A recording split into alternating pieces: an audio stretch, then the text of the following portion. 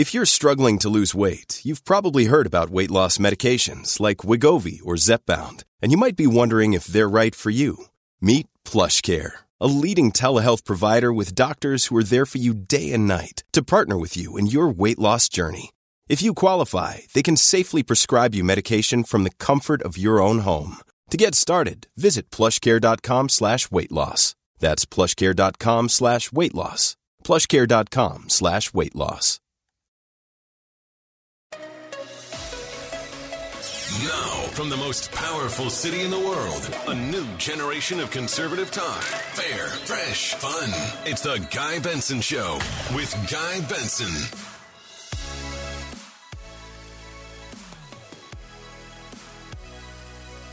Welcome into Wednesday, December 7th, 2022. I'm Guy Benson from New York City. It's the Guy Benson Show. Thank you very much for tuning in. 3 to 6 p.m. Eastern Time every weekday.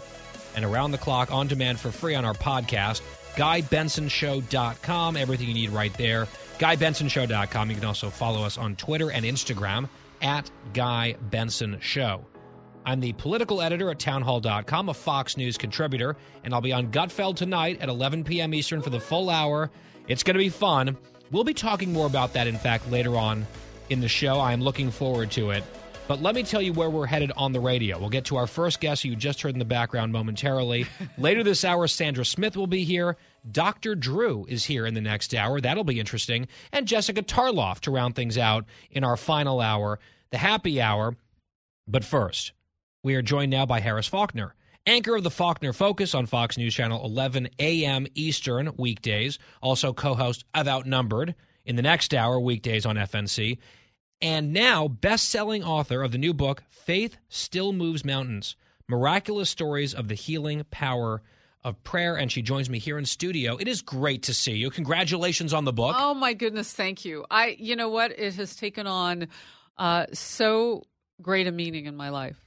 It has ushered in testimonies of faith and miracles from people who are reading the book and sharing their own stories when they see me out at book signings, or sometimes spontaneously at the grocery store. People will come up and they'll say, I bought that book for someone as a gift. Faith is the greatest gift that you can give someone. And it's a huge blessing in my life. And I have always known what my divine assignment is. Like, I'm a witness. I'm a journalist. I'm not here to prophesize. I'm not a pastor. No one has ordained me to be anything other than tell other people's stories. And what is amazing at this point in my life is that other people's stories include hope. And it's changing the topic for people. I don't know how many, but I've had people say, well, when you get to be number one on the New York Times bestseller list, you've touched a lot of lives. And I'm thinking, but I'm not touching. It's the book.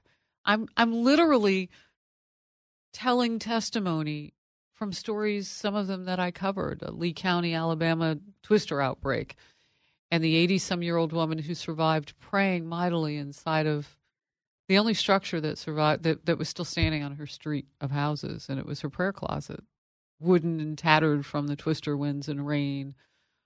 And there she was, broken hip, screaming, God, thank you. I'm so grateful for the life that you have given me. And if it is your will, more of that life. And now the aftermath. Lord, thank you, I'm still here. And the EMTs, I mean, the people who tell that story, it's pretty incredible. And I have done a lot in my career. This is different. This is different than news coverage. This is the answer that I finally give fully when people ask me, how do you get through the tragedies that you cover? My faith. And you don't have to believe in what I tell you. Look at the evidence here.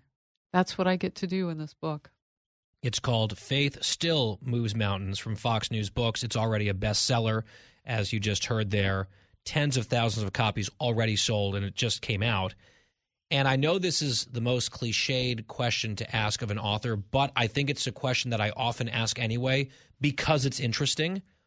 Why did you write this book at this time? What caused you to do it? Okay, so I want to look at my notes to answer this because I wrote this down the other day in my prayer diary. People ask me why I wrote this book, and the answer is just as simple. Tough times call for warriors, and sometimes we can't wait for them to appear. We must become the warriors. Now is that time. Now is our season to be the warriors in America. The biggest, most powerful tool in the fight is faith. It may not feel like it. You may doubt miracles are happening and can happen to you. But the power of prayer is the impenetrable armor of winning life's battles. And I ask readers in person now, because I didn't write any of that in the book. That came to me in a prayer session that I was having, and I wrote it down, which is something that I do now that I never did before. I don't know that I listen to God all that much.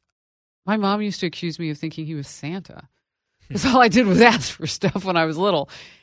And this has helped me in my faith walk because now I take notes. I mean, clearly, it's not coming from me. But now my mantra is faith up. Are you with me? I mean, that's what I say to people now. And I know that didn't come from me, but I think if all I generate is curiosity and people leaning back in to see if this thing can work, what an amazing journey to be part of. And that's why I wrote it, because I got called to do it. No, I think, I mean, that's a beautiful answer. And I think, reading from your prayer journaling, at the top of the show, I mentioned some of our guests coming up later, including Dr. Drew. And you saw I got excited. You did. I mean, I'm excited to have him on. First time on the show. I've met him before a couple different times. I've never met him. He's really fun. He's a really nice guy. But our topic with him later isn't that fun. It's about isolation and loneliness and depression really growing in this country. And I think there's been a lot of darkness the last couple years in a lot of people's lives. And I'm not one to just say, oh, well, look, it's a country that's moving away from faith and God and religion, and we're not better off for it. I think there's probably some truth to that. But I think we also are desperate for uplifting good stories of hope compared to so much of what we ingest in our news diet, cultural diet every single day. And you are chronicling some of those stories in your book. I love the way you put that. And what you're talking about is that everybody comes in at this from a different place in their lives, a different season, if you will. The season that we all shared most recently that has gotten us to perhaps a depletion of hope and a misunderstanding about having a relationship with the Lord because maybe he didn't rescue as many people as we thought needed to be rescued in the pandemic, is a time where we saw lockdowns of places of worship, but we saw that you could get alcohol delivered to your doorstep in many states like my own, New Jersey. And while you couldn't get together to pray, you could smoke weed together and go to a weed dispensary and get what you needed. And I'm not just talking about medicinal purposes because that has a place, but we were allowed to recreate and become intoxicated, but not with the Lord. We couldn't recreate and become intoxicated with hope. That wasn't allowed. What kind of statement is that about where and who we really want to be? And by the way, our children are watching us, whether they live with you or they're the neighbor's kids. They're all ours. And you talk about motivation about writing a book. Yes, this was put on my heart to do from what I just told you, what I could see. But what I lived through in 2020 showed me that even those of us who want to believe that God hears our prayers are challenged. And on Christmas Day in 2020, I got a call that changed my life in a way that made me very angry. And I took that anger into prayer. And I couldn't stop talking. And I just figured there was no answer back of why God would take my father, my only living parent, the person I lovingly called my spare after my mom passed away in 2016 at Thanksgiving. So you can imagine how I feel at the holiday time. Both of them. Yeah. And now everybody knows those stories. And so when people see me, they say, if you can still believe after your dad died on Christmas, your North Star, then maybe I can. And so it's not been a perfect journey, and it hasn't been without bumps. And I don't want people to think that I'm, oh my gosh, she's like Susie Sunshine. No, that's Janice Dean. Oh, yeah. I know it? I mean, beautiful, sunny, kind, the whole kit and caboodle. She is all of that. But she and I have prayed together too. The loss that she suffered during the pandemic with her parents-in-law. It doesn't always make sense, God's timing. And I'm not asking life to be perfect, but I didn't know how to pray to that. I only knew how to take my angst. And so I tried to do what my mother taught me at that time, and that was to be quiet. And things like what I'm sharing with you today, and I hadn't read that before, but I wanted to today, are from a prayer journal that I started. And some of the things that I pray now are a little bit of journaling in the book. There are several original prayers that I put the scriptural inspiration for them so you can read, okay, well, where did Harris's words come from? Can I read more in the Bible and its actual scripture? You can, because I put down where you find it. But it's only a few lines on healing or family togetherness or lamenting. I think that we can be there for each other if we share our journeys in meaningful ways. And I get to be the conduit. And I'm so thrilled that people are giving this as a gift this Christmas, because Christmas will be hard for me. And it's great to know that people will be taking this and saying it's lifting them up. Yeah, that's sustenance for you, too. Yeah. It's for them, but it's also for you. I'm sorry for getting choked up. No, how you're talking about losing your father. I mean, you are fully forgiven on that one, Harris. Thank you. One more question on the book before I want to ask about maybe something newsy. You and I follow each other on social media, and so I'm sort of from a distance following your book tour. And you're doing a lot of these events. And some of these photos, because I wrote a book with Mary Catherine Ham years ago. We had a book tour. We went around and signing books and all that. So I remember, I'm thinking back to it. We didn't have the same scenes that you're having, where in some of these photos, you're like in a prayer circle holding hands with strangers. Just talk about that. It was spontaneous. My first book signing was at the Patriot Awards in Hollywood, Florida. Yep. And that was a fun event. What I didn't anticipate was that people would purchase the book and begin reading it on site. And so they were reading it in line, and there were so many people. I mean, it's a very popular event to celebrate Americans doing great things. Fox does it every year. I had never been.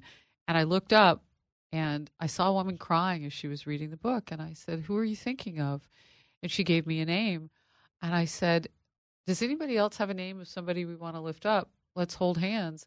And I did this initially. I said, "Look, I know we're in a pandemic, but I happen to believe that we have to touch each other." And that brought a little bit of laughter when I held on to people and I said, "I'm taking one for the team here." But that's what this is going to take. Like, we have to be able to be together. And so the prayer circle started with, okay, let's pray for Bob and let's pray for whomever. And just a short, and I tell people, I'm not called to do this. I don't even know, but it's happening because it's supposed to. And we put our hands in the air. Like maybe you are. Like maybe I am. Maybe this is part of being a witness. Maybe I need to witness what they're happening and then motivate with action. But I mean, and some of the pictures that have been posted, I didn't take a lot of them, but I repost them. I'll save them to my photo file on my phone. That's how old I am. I call it a photo file. Oh my gosh. But I'll save it to my album. And it's amazing how many people are able to capture those moments because they mean something to them. So I was glad because I really didn't have any sort of way of capturing me in the red cowboy boots, which I wear a lot now because I think that they have a meaning to people now. But it's been really fulfilling. And so the prayer circle is now something I do. I was at Barnes & Noble in Florida at a different location last week. I'm going to Dallas in a couple of weeks and doing different, places all across the country eventually. But I've kind of been home because right after the election, we had a runoff that just ended yesterday. So it's been hard for me to skip around too much. And what I realized, Guy, is that people now want to do the prayer circles. And so when they're in line, I'll do a double check and I'll say, "Are we in it?" And they're like, "Yep, we're here. Okay, let's everybody hold hand." And one woman yelled out when I was in Florida last week, I went to the Villages. She said, "Harris is going to do her COVID, little announcement." Like people know it's coming. They know it's coming. Yeah, and I'll say... It started organically, and now it's almost like a tradition. I do it a couple, like, so if we have a 2-hour book signing, I'll do it once an hour. And I'll try to make sure that we wait until there are as many people congregating as possible, and then we'll do it together. And what's funny is that when we were at this Barnes & Noble, people had no idea about the book. They didn't even know me. They were like, who is this lady in the back of the store? Like, and I travel with a step and repeat. So it's like, okay, what is that? Is this a red carpet event? Like, what is that? So, but it's, it's just a way for people to take pictures. It's a red cowboy boot event, is what it is. Yeah, exactly. But I'll see people coming from different parts of the store. Can I get in the prayer circle? Oh, are you reading the book? No, ma'am. I don't know anything about your book. I'm like, yeah, well, jump on in. Yeah, maybe they'd buy a copy after that. Yeah, but many of them do. But that's fine. It's not. It's open. It's what I think it's, as you said, it's what's supposed to be. And if we ever have to go in lockdown again, can we just promise each other that we rethink that? Can we have a discussion? Yeah, I think we can do that on a bunch of levels, and it's part of a conversation we have a lot on this show and on your shows as well on Fox News Channel. Faith Still Moves Mountains. Harris Faulkner, the author, national bestseller already. And as you're approaching the holiday season, we're in it, Christmas arriving soon, just something to think about for stockings and Christmas trees and that sort of thing. Obviously, it's meant a lot to a lot of people already. Harris, we're up on a break. It's great to see you. Congratulations again on the book. Thank you so much. I'm so appreciative. The Guy Benson Show just getting started. We'll be right back. Fresh conservative talk. Guy Benson Show. Fox News Radio on demand on the Fox News app. Download the app and just click listen. When you swipe left, you can listen to your favorite Fox News talk shows live. Swipe right for the latest Fox News Radio newscasts on demand. Fox News Radio on the Fox News app. Download it today.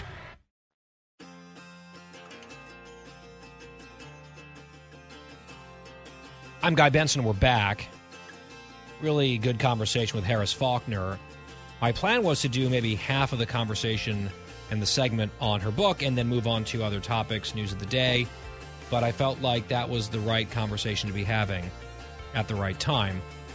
One of the issues that I wanted to raise, I'll just do it here, is something we've been talking about this week.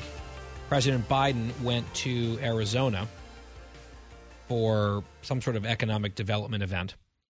And he was asked by our colleague here, Peter Doocy, on his way out the door at the White House, hey, since you're going to a border state, are you going to go to the border? And his answer was no. Here's that exchange in case you've missed it. Cut 9. Why go to a border state and not visit the border? Because there's a more important thing going on. They're going to invest billions of dollars in a new enterprise. More important things going on than going to the border. And we had Dana Perino here yesterday saying that the border crisis that he has caused and is presiding over and making worse is a stain on his legacy, which is a pretty strong statement coming from Dana Perino. I think she's right. And relatedly, horrible news relayed by our colleague Bill Malugin earlier today. He tweeted this earlier this morning, breaking, multiple federal sources tell me a 38-year-old Border Patrol agent was killed in Mission, Texas, in the Rio Grande Valley early this morning after he crashed an ATV into a gate while chasing a group of illegal immigrants at high speed. I'm told he was a father of 2 kids. So basically my age, young father, I would imagine young kids, pursuing some of the illegal immigrants, pouring across the border every single day in this crisis. And that man is now dead. His kids are without a father. Last year was the deadliest year at the border ever. Close to 1,000 immigrants died, illegal immigrants died. There are suicides among Border Patrol agents spiking. And the President of the United States says, well, there's more important things going on down in that area, so he's not interested in going. It's a really bad look. Out of the gates and ready to go. Hey, it's Hutton and Withrow. Hot Mike is here on the Outkick Network. We've got your afternoon covered with the latest sports discussion, and it's available wherever you find your audio. Daily analysis and news. He is hot. I am Mike. Actually, my name is Chad. His name is Jonathan, but you get the picture. We're going to bring it every single day. Whatever you want to call us, we'll respond to. We just want you to respond to what we're dishing out every day. And while you're here, we hope you subscribe to the podcast, like, subscribe, and share.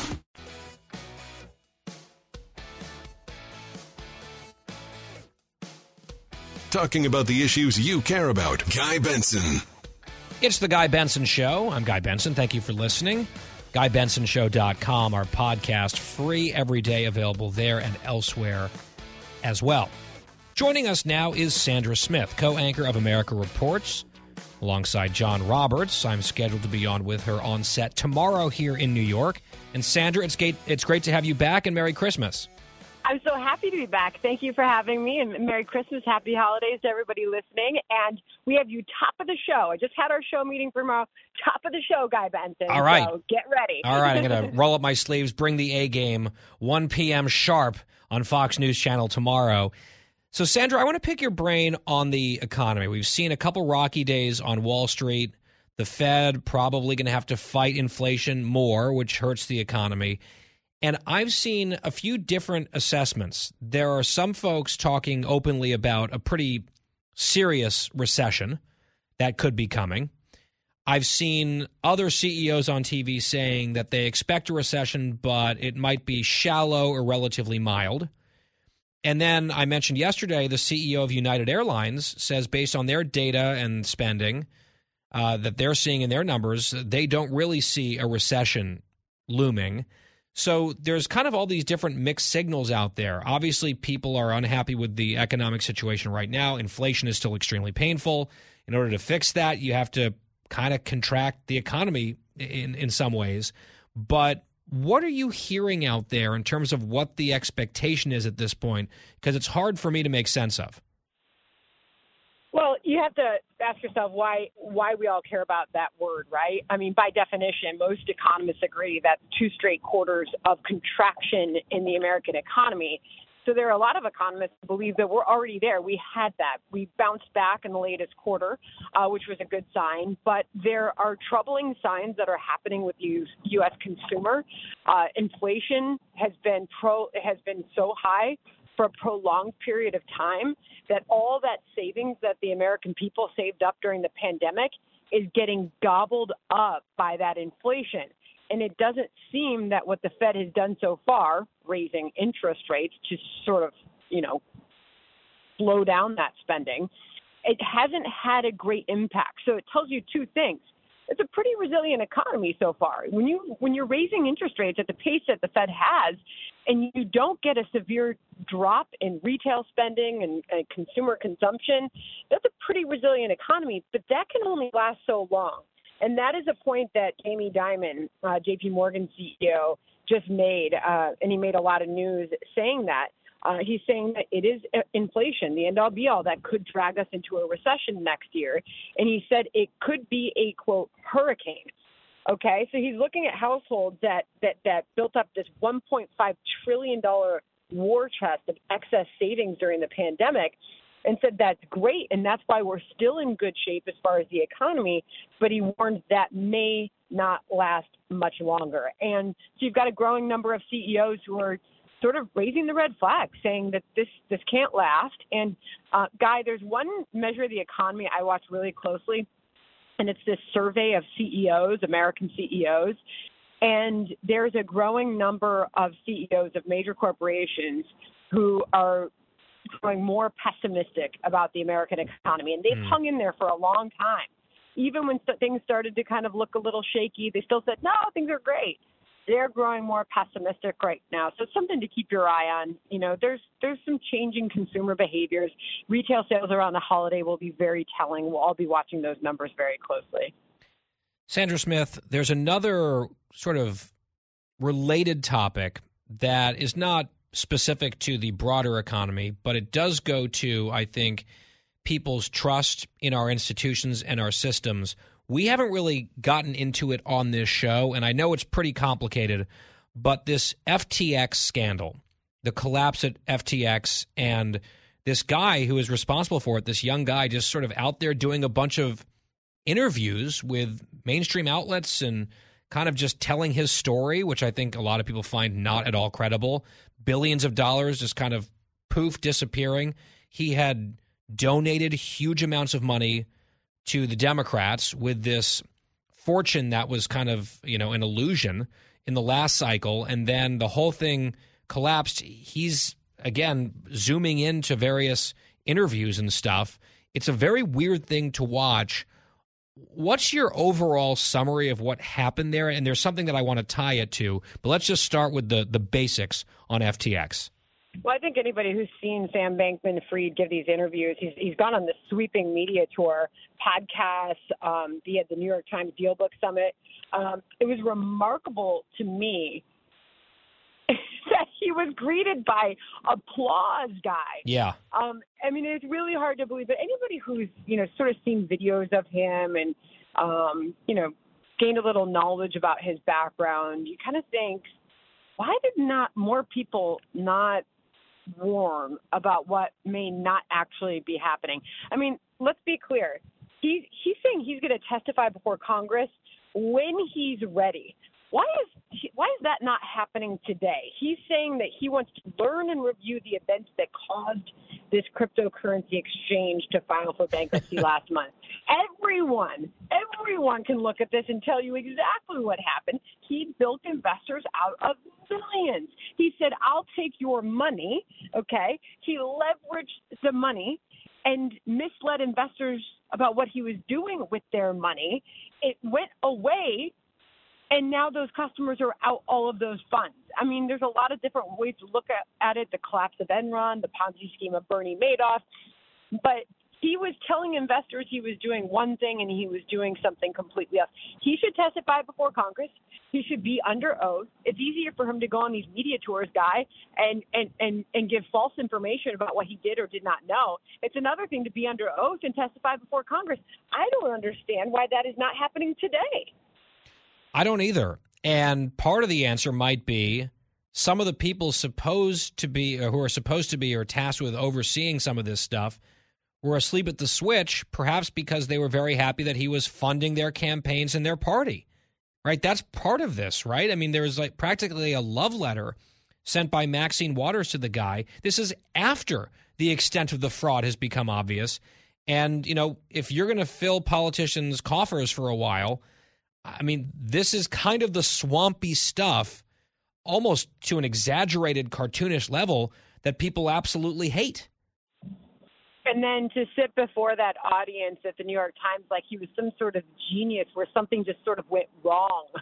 Yeah, something happened to him.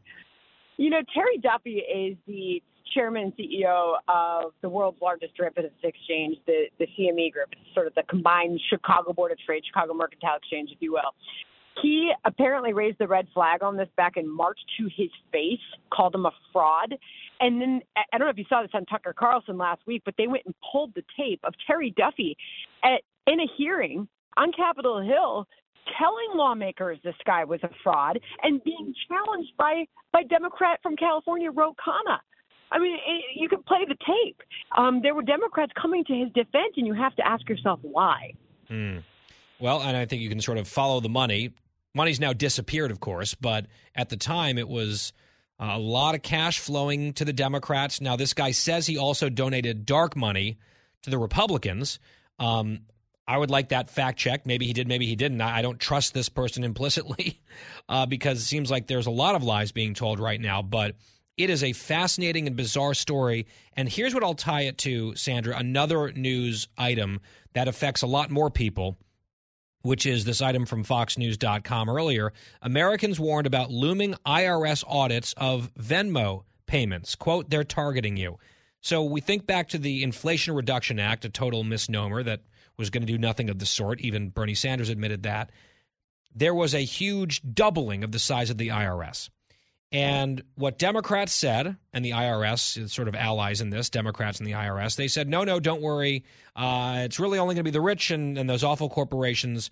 Average people don't have to worry about this in terms of tax increases or in terms of oversight from this newly, muscular on steroids IRS. And there were all sorts of indications that wouldn't be true. History as a guide shows that is not true. The IRS comes looking through people's couch cushions at much lower levels of income because that's where they get a lot of the money that they feel like they're owed. And now if you're involved in transactions of just, $500-600, that's now eligible for this new threshold that they've lowered for the IRS to come looking at with all these new agents that they've hired. And people maybe paying each other, reimbursing each other on Venmo or whatever. Now they have to think about this.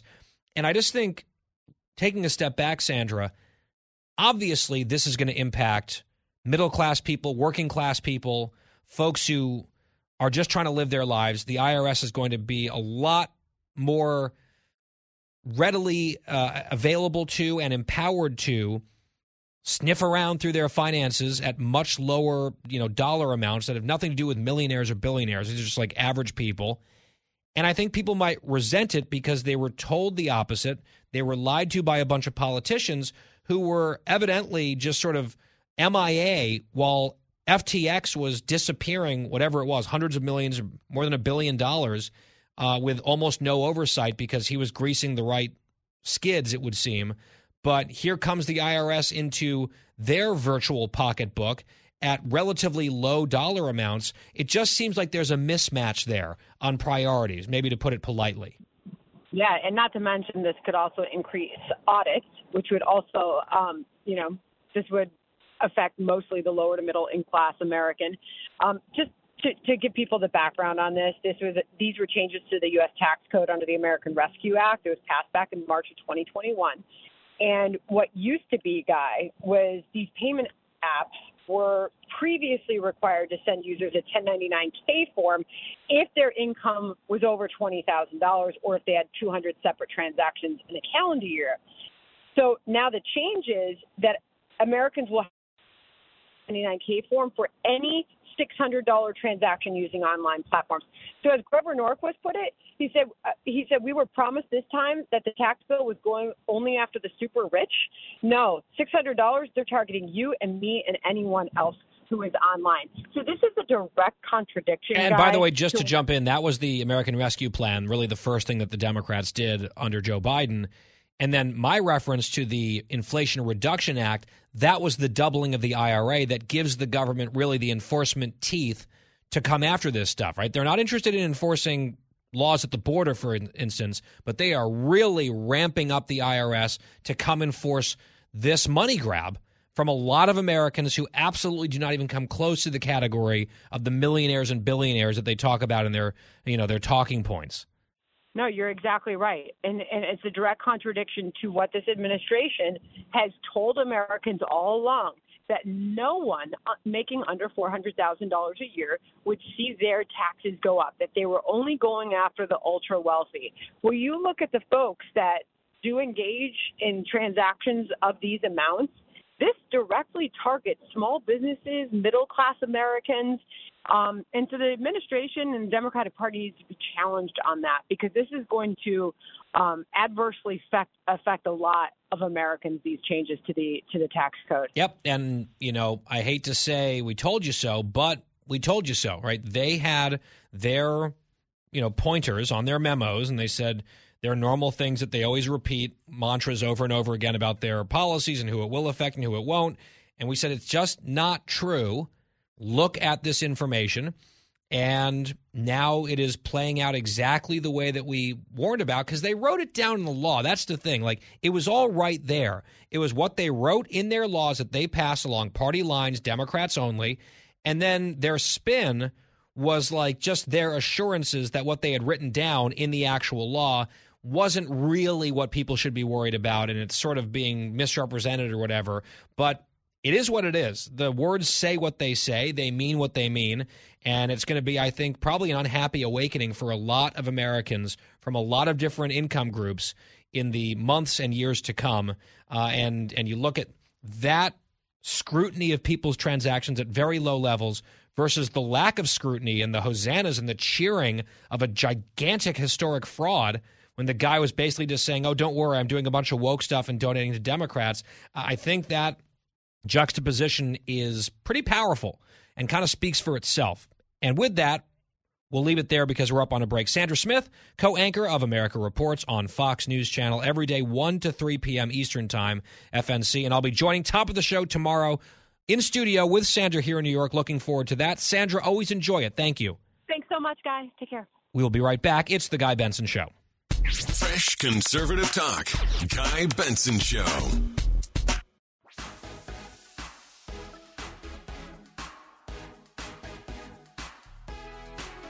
Back on the Guy Benson Show, quick roundup of some news today. China and the CCP scrapping a lot of their COVID-19 mandates and requirements after all these huge protests. They might be under some financial pressure as well. So that's an interesting development. We'll see if it lasts. Meanwhile, here in the U.S., lawmakers say they've reached an agreement to rescind the military's COVID-19 vaccine mandate in a deal involving the defense spending bill, which we've been talking about here on the show. It seems sort of crazy to have that to be effectively firing troops and turning away recruits when we're already having a recruitment problem. The White House blasting these lawmakers for that, saying it's a mistake. All right, I mean, scientist John Kirby weighing in there, I guess. But it seems like that is happening. Another story, since we're here in New York, just want to keep the spotlight on this ongoing issue, anti-Semitism. NYPD reporting 45 different anti-Semitic hate crimes just in the month of November alone against Jewish people in this city, the biggest city in the United States of America.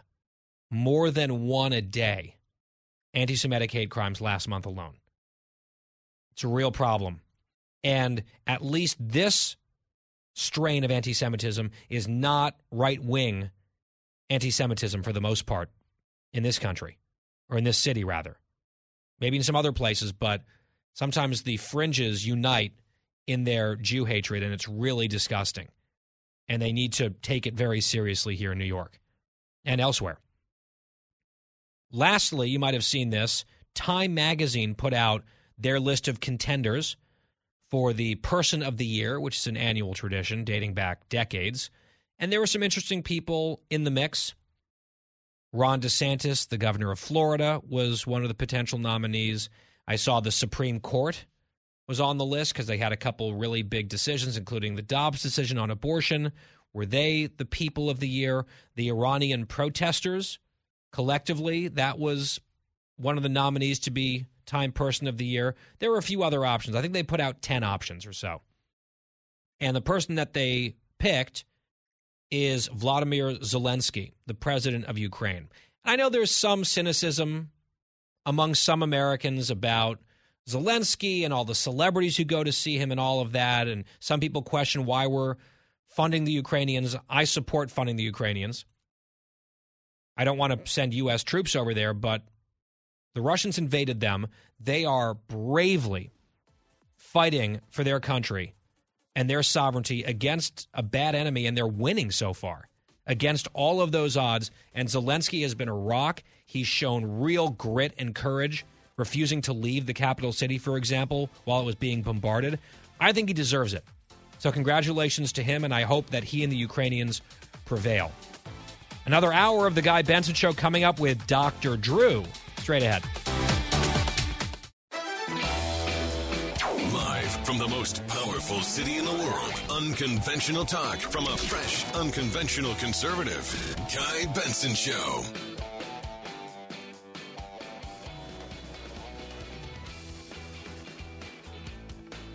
A new hour is here on the Guy Benson Show from New York City. I'm Guy Benson. Thanks for listening. GuyBensonShow.com, our website, podcast, free of charge, on demand every day. Give us a follow on social media at Guy Benson Show on Twitter and on Instagram. I'll be on Gutfeld tonight at 11 p.m. Eastern Time on Fox News Channel for the full hour. Should be interesting. We'll have more to say about that coming up in our next hour. But first, a Fox News alert. The Dow closing up 1 point to 33,597. With that, I'm very pleased to welcome to the show for the first time Dr. Drew Pinsky, a.k.a. Dr. Drew, board-certified internist, addiction medicine specialist. He's a TV host that you know well, podcaster.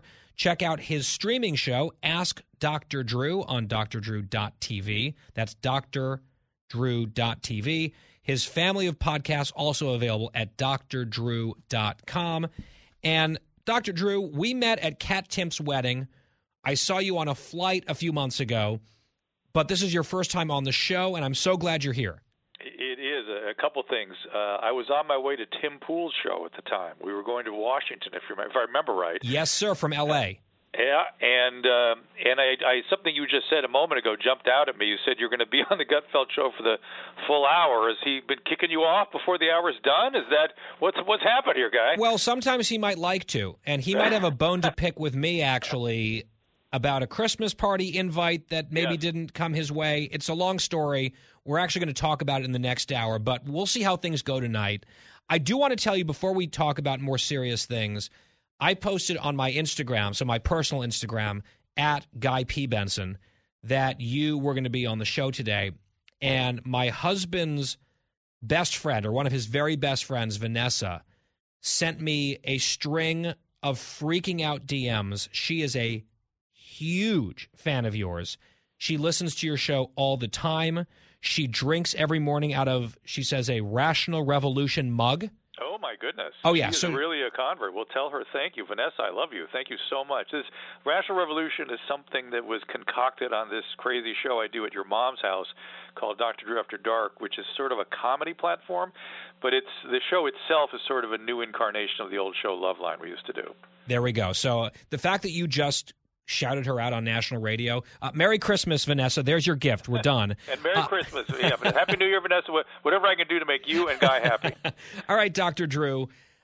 I hate to bring down the mood, but the reason that we thought about bringing you on, and of course your background, your expertise, I have seen now in it feels like the last 2 weeks, a bunch of stories in the Washington Post, the New York Times, studies coming out, really highlighting that we're in a difficult, dark place as a society for an awful lot of people right now, with loneliness exploding, isolation, depression. I know that a lot of people have wrestled with those types of issues and demons and problems for a long time, but I don't know, it just feels like we're at some sort of inflection point in our country and in our society where it's getting a lot worse. And the studies showing that we are spending a lot more time alone as opposed to with partners or with friends, just by ourselves.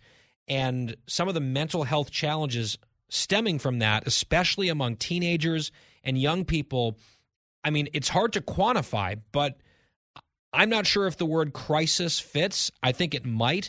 What are you seeing? What do you make of this data that's been just an avalanche coming our way in recent days? Let me just frame this by saying that I had this sort of extraordinary clinical experience through my career where I spent 35 years working in a psychiatric hospital, all the while practicing general medicine alongside of that. And so I had this big, broad experience of medicine and psychiatry. And when I saw the panic that was being fomented and the use of fear to cow the public into submission in terms of cooperating with horrible draconian lockdown measures, I knew, A, there would be horrible consequences from a psychiatric standpoint, and B, the people perpetrating this were giving no thought to the risk-reward of the so-called non-pharmacological interventions. It was highly, highly predictable. And from the beginning of these interventions, I kept saying, you are destroying 8 to 15-year-olds. That is the population that is going to suffer the most. They're now 10, 11 to 18, 19-year-olds. And it is coming to bear. Whenever I speak to my psychiatric colleagues, for the last 2 years, all they tell me is anxiety, depression. That's all they're seeing. They cannot possibly meet the demand. And this is, to be fair, this is somewhat of an international problem. Mm-hmm. We've created this from having followed the policies of the Chinese Communist Party. No doubt China will have its own version of this because of their draconian continued pushing for these, frankly, ineffective measures that have very little impact on respiratory viruses, but we adopted it, they've continued it, and it was a fool's errand from the beginning, with predictable deleterious consequences. Now, here's why it's a particularly acute problem in America.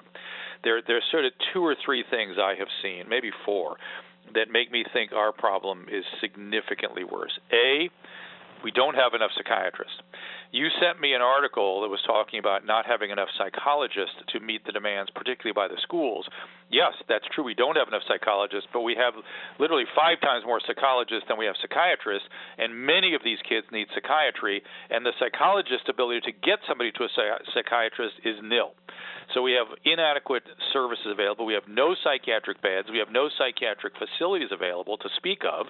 I tried getting someone in a psychiatric hospital over the weekend. I was shocked at how impossible it was.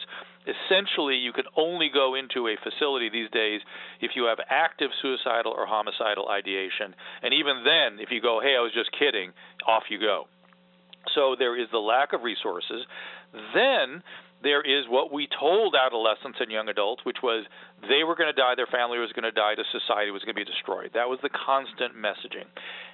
On the heels of that, we were telling young people that they were not worthwhile, that the economy was not going to serve them well, there was going to be total destruction because of environment and climate anyway, and all these negative messaging about how, I don't have a strong enough word, I'll just say problematic the very fabric of the American system is. So what do you think's going to happen when you take young people and you tell them there's no future, you're not worthwhile, the country you live in is not worthwhile, and the economy is never going to be available to you anyway, and your family and you are going to be destroyed by a pandemic, shelter in place, which, by the way... And climate change is going to end the world, too. Correct. And shelter in place, people were using the term shelter in place. I couldn't believe... Shelter in place is a phrase used for an imminent nuclear attack. That's when you shelter in place. Just the use of that language was disgusting and predictably having horrible impact on young people who are sponges. They soak this all up, and then we isolate them at home on top of that so they can't have their usual socio-emotional milestones met.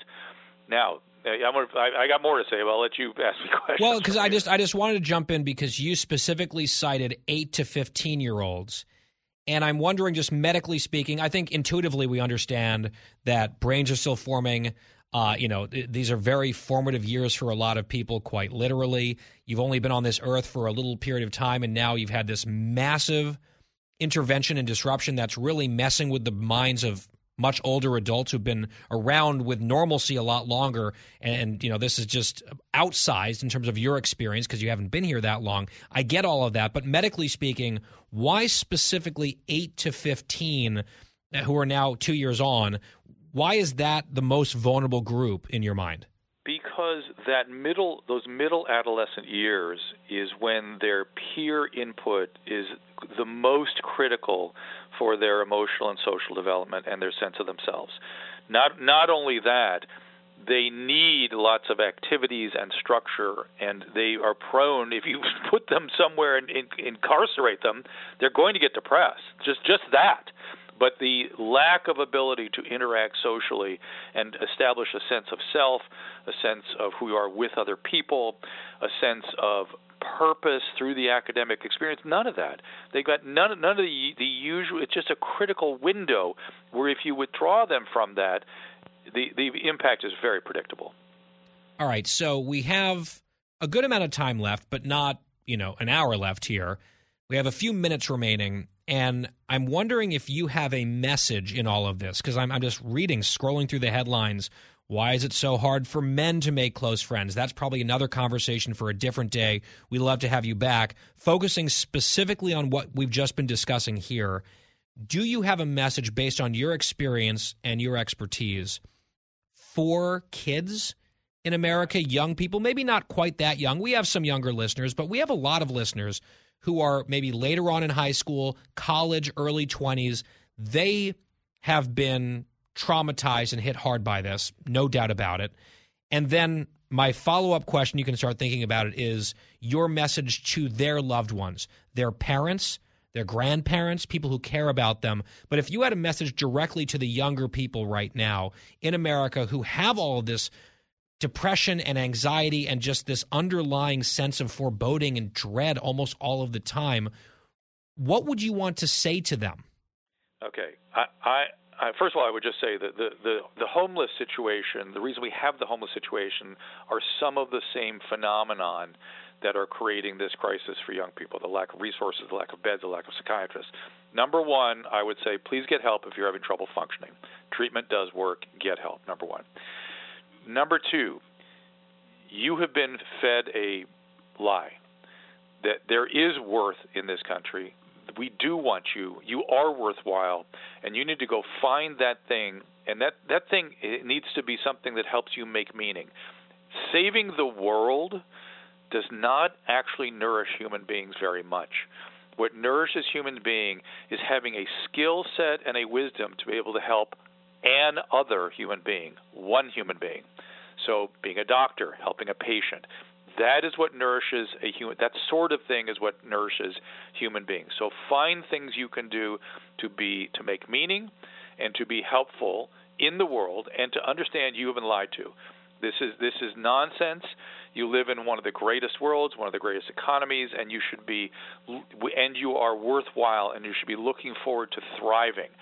Now, having said that, it's no small matter, right? It's no small task. You have to find your sense of self. You have to find your sense of purpose and meaning. But meaning making is a critical thing. So two things: A, get help if you're having trouble functioning.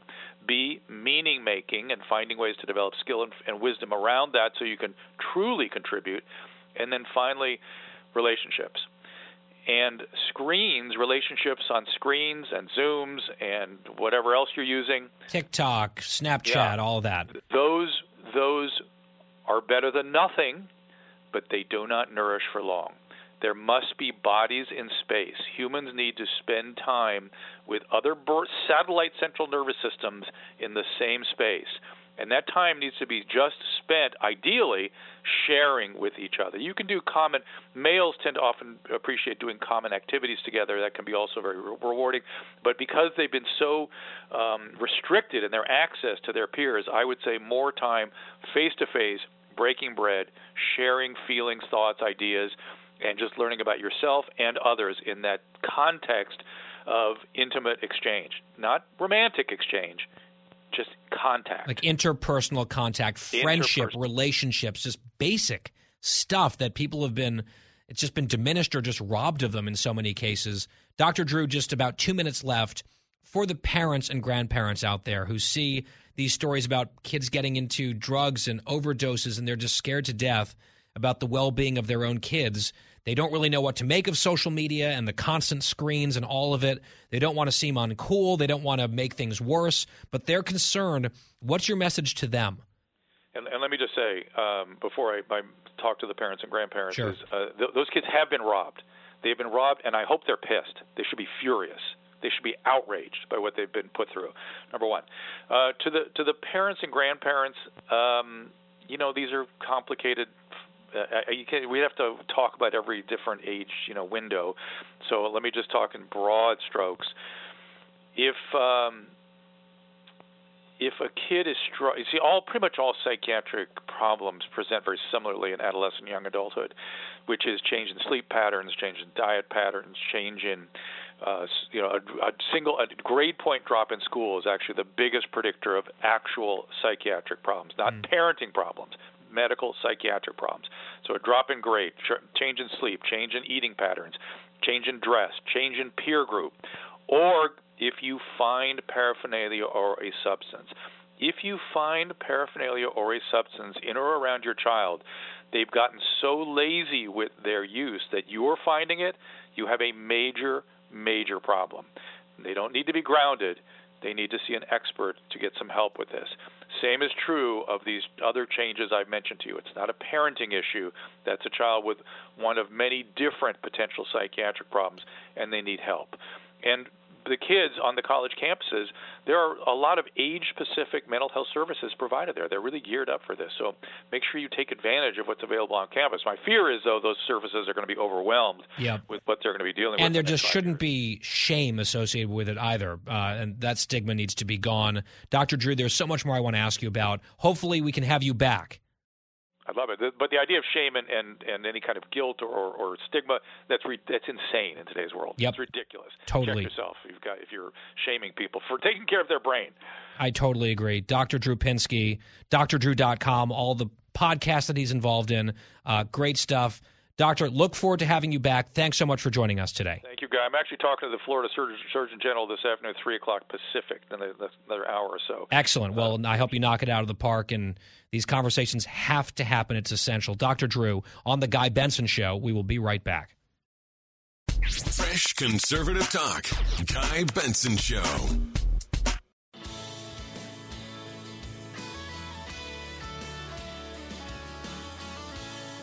I'm Guy Benson. We're back on The Guy Benson Show. We'll get back to politics coming up in the next segment, talking about what happened in the Georgia runoff election. But just reflecting for a moment on our conversation there with Dr. Drew. Christine, you were riveted to that discussion. And it occurred to me, just like looking through the glass over at you in the studio, we were talking about an age group, 8 to 15. Your daughter is right there.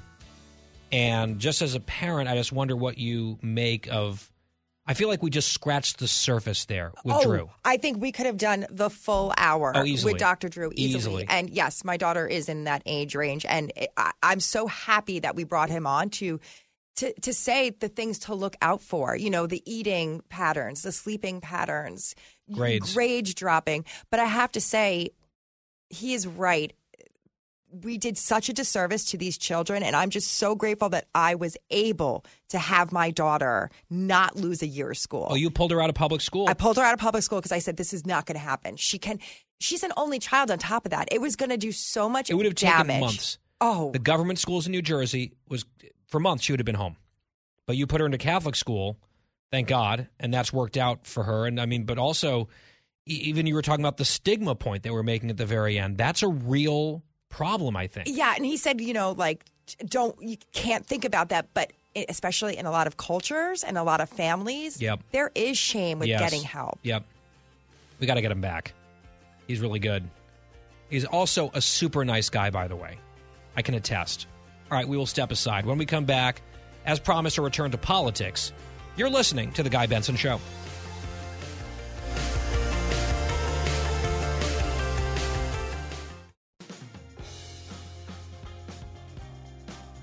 Talking about the issues you care about. Guy Benson. Midway through the week and the program from New York City, it's The Guy Benson Show. GuyBensonShow.com is our website. The podcast is always free. Let's talk about last night and the runoff election for the U.S. Senate in Georgia. It went basically the way we expected it to go. Looking at the polling, the reporting, folks we were talking to on the ground, Raphael Warnock, the incumbent Democrat, won by 2.5 points. It was close, but not close enough. And relatively early in the evening, the race was obviously headed Warnock's way and then called for him. So now every single Senate incumbent in the country that was up in 2022 has been reelected. Not a single one was defeated in either party. Again, I keep marveling at the degree to which this was a status quo election, even though the House is changing hands. In many ways, it was a status quo election in the middle of an environment that should have been a change election, hurting the incumbent party and benefiting the opposition party. And the opposition party, the Republicans, did not do anywhere close to what they should have done, in my opinion, when it comes to electoral gains. So the Democrats did not lose a seat in the Senate. In fact, they gained one net, from 50-50 to now 51-49. You'll have a narrow Republican majority in the House and a narrow and ever so slightly expanded Democratic majority in the Senate. That is not a good outcome for the Republicans, given what should have been on the table. With an unpopular president who's still unpopular, an agenda that was, in many major instances, quite unpopular, Republicans leading on some of the biggest issues in the campaign, including the economy and inflation, a deeply dissatisfied electorate that believes overwhelmingly, like 3-1, that the country's on the wrong track, but they decided to just say, let's keep things the way they are, which is a reflection on their overall view of the Republican Party. All right, Republicans turned out their base for the most part, although Democrats were more fired up yesterday in Georgia, more motivated, and that shows. But more importantly, with Democrat turnout being pretty good, Republican turnout being good, it was the people who swing elections in the middle. Independents, a lot of suburbanites, college-educated voters who might go back and forth. They, in some big races, especially in governor races, they heavily sided with the Republicans, which is why we saw some big election and re-election numbers for a lot of those Republicans, those types of Republicans, more traditional Republicans. Whereas in some of the federal races, especially statewide, especially U.S. Senate, they just weren't comfortable with the candidates and the direction of the party. I know some people want to lay that completely on Donald Trump. I don't think it's totally about Trump, although I think a fair amount of it is. His types of candidates, in fact, people that he specifically recruited in a lot of cases, high-profile endorsements, people fashioning themselves after Donald Trump, and a lot of independent, swing-ish voters, moderate voters said no. Now, to me, what's frustrating about Georgia is that now we've seen 3 consecutive Democratic victories in Senate runoffs. They swept them last time in 2021 when a lot of Republicans stayed home because Trump told them the elections didn't really count and their votes probably wouldn't fully count. People took that to heart.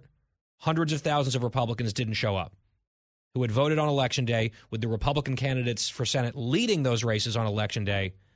Then they ended up losing in those runoffs, and then another runoff was lost last night. Part of this is Herschel Walker, who is obviously a legend in college football, Heisman Trophy winner, national champion, beloved for his athletic exploits in Georgia, just wasn't a good candidate for Senate. He had a lot of baggage. I mean, that baggage was used against him relentlessly, and it was powerful stuff. The allegations against him, with his denials, and I said this on the air, not really striking me as terribly credible. He was, at times, good at defending himself and punching back and that sort of thing, but he wasn't necessarily, ironically, quick on his feet sometimes. He outperformed in the debate, no question about that. But ultimately, he didn't really effectively respond to the overall thrust of the Democratic argument against him, which was he is this dangerous hothead who had attacked his wife, had threatened his family, had paid for abortions. He doesn't know what he's doing. He's not someone that is fit to be a U.S. senator. And Trump, Trump, Trump, a card that they played over and over again. Ultimately, he could not overcome that. Now, Trump urged him to get into the race, but so did others. Again, it's not completely on Trump. And he won his primary very easily. But what we're seeing, and I'll broaden this out to the rest of the country here in a second, is candidate quality, a phrase that has been raised over and over again, actually does matter, especially when Republicans and their voters have to think about the way that their candidates will be portrayed in the media, which already overwhelmingly is predisposed to be anti-Republican. You don't want to make the media and Democrats' collective job easier to demonize and make Republicans look like kooks and people who shouldn't get elected. The degree to which Herschel Walker underperformed Republicans in the state of Georgia is striking. Republicans did quite well in Georgia in 2022. Brian Kemp, who won by 1.5 points 4 years ago, won by nearly 8 points this time against the same opponent, who raised ungodly sums of money. So he won that race without a runoff, as did every single Republican office seeker for statewide office except in the Senate race. So the Republicans won the governorship by nearly 8 points, the lieutenant governorship by 5 points, the Secretary of State race by 9 points, the Attorney General race by 5 points, the Ag Commissioner by 8 points, the Insurance Commissioner by 8 points, the School Superintendent race by 8 points, the Commissioner of Labor race by 7 points. That is a very consistent pattern. Between 5 and 9 points, the Republicans swept every statewide office in Georgia except for this Senate race, which leads me to believe that if the Republicans had simply nominated a somewhat generic, normal, established Republican who had run for office before and perhaps shown an ability to win votes from the people of Georgia, that person, I think, would be a senator-elect. And it may not have even gone to a runoff. None of the other statewide races did. The Republicans won outright majorities on election night across the board in Georgia statewide, except in the Senate race, where Herschel Walker ran about 9 points behind Brian Kemp. If you had like a Brian Kemp type person running in that race, I think that person wins. Like, for example, if David Perdue had not been recruited by Donald Trump to run a primary challenge in the governor's race against Brian Kemp as a Republican on the Stop the Steal craziness, and he got absolutely trounced, by the way, by Kemp, crushed him, absolutely crushed him in the primary, and then won decisively in the general. If Perdue hadn't done that, hadn't gotten in on this failed scheme by Trump, and had just kept his powder dry, and let's say run for Senate against Warnock, in this environment, I think you have David Perdue elected back to the Senate and Warnock's out. That's not a crazy leap. You just look at the other outcomes of all the other races. But instead, we got Herschel Walker and all of that baggage and all of that inexperience. And the result is the result. It's not like Raphael Warnock is some pure as the wind-driven snow candidate who's wildly popular in the state of Georgia. Like we saw in some of these other races, people looked at the options and said, well, I guess we'll go with the guy that we kind of know a little bit rather than this other person who seems even weirder or worse. And we saw this elsewhere. It wasn't just Herschel Walker. And I'm not, after the fact saying, oh, look at all these horrible people. We had some of them on the air. I was rooting for some of them in particular. But there's a common thread here. Candidates running for the very first time with no proven track record of winning votes in a meaningful way in these big statewide races. People who could be defined early, who were massively outspent, who had ties in almost all cases to Donald Trump and sort of the MAGA element of the party. You're just making it a lot easier for the Democrats and the media to do what they do and then win. I'm not saying that all these candidates were horrible, didn't have their moments, didn't improve over the course of the election. I think you saw some important good flashes from Blake Masters, for example, in Arizona, who ended up obviously losing. Dr. Oz, Pennsylvania. I've said it before, I'll say it again. I think if Pat Toomey didn't retire, he would have held the seat. Every incumbent won. Toomey's a quality candidate. He would have won. He wouldn't have lost to John Fetterman. But you had a brand new candidate with extremely high unfavorable numbers, which was also the case with Blake Masters in Arizona, who could not overcome that. New Hampshire. They nominated someone with no experience, with fringe views, and Maggie Hassan, an unpopular do-nothing senator, ate him for lunch when she should have been absolutely highly vulnerable. You see governor races lost, pissed away by the Republicans. Races that were winnable, for example, in Arizona. Doug Ducey won Arizona, I believe by double digits, in 2018, a blue wave year. Conservative Republican governor. Kari Lake, talented, high name recognition, but a lot of people just said there's something there, fringy, crazy, Trumpy, we don't want that. And the Republicans gave up that governorship. A more generic, normal, traditional Republican beats Katie Hobbs, who is awful, absolutely awful out there. Pennsylvania, Josh Shapiro, now the governor-elect, the Democrat, strong candidate. But the person the Republicans put up against him was a nut who went to the January 6th protests, campaigned on that, didn't really run a real campaign at all, could barely raise any money, a lot of 2020 grievance stuff, and he got absolutely crushed by double digits, which also probably hurt Dr. Oz in the Senate race. In Massachusetts and Maryland, where you had pretty liberal, moderate Republicans exiting, both Republican governors, the party in those states, the voters in those states, the Republicans decided to nominate much Trumpier MAGA-type candidates that just didn't fit Massachusetts and Maryland, and the result were two easy layup pickups for the Democrats in those states. So Republican voters really need to look hard at the types of Republicans who won in 2022, in some cases won big in 2022, led red waves in their states, often governors, some members of Congress, and those who lost. There are some imperfect but pretty clear patterns. Like one exception to the overall rule is Adam Laxalt in Nevada, who is a good candidate backed by Trump and McConnell, who had won statewide office before. He's the exception. He's still lost, which might go to a broader brand problem for the Republicans. Also, Nevada, tough state, even though they picked up the governorship there, the Republicans did.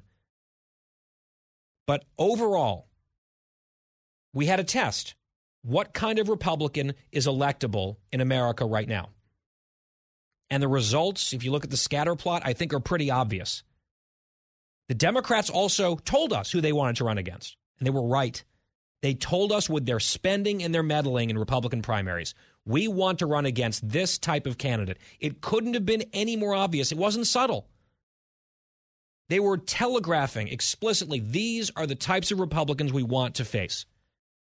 And in too many cases, Republican voters said, let's do that. Let's give them what they want. And in a lot of those cases, it was Trump and his allies who had a hand in that. So now there's going to be another election in 2 years, a very important one, absolutely critically important one. Republicans absolutely can win back the Senate, extremely favorable map. They have a shot at expanding their very small House majority that they're going to have here in a few weeks. And the big one, the presidency, is going to be on the line. It might be Joe Biden. It might be someone else. Republican voters must look at what happened in 2022 and then internalize those lessons and pick someone that the Democrats don't want to run against.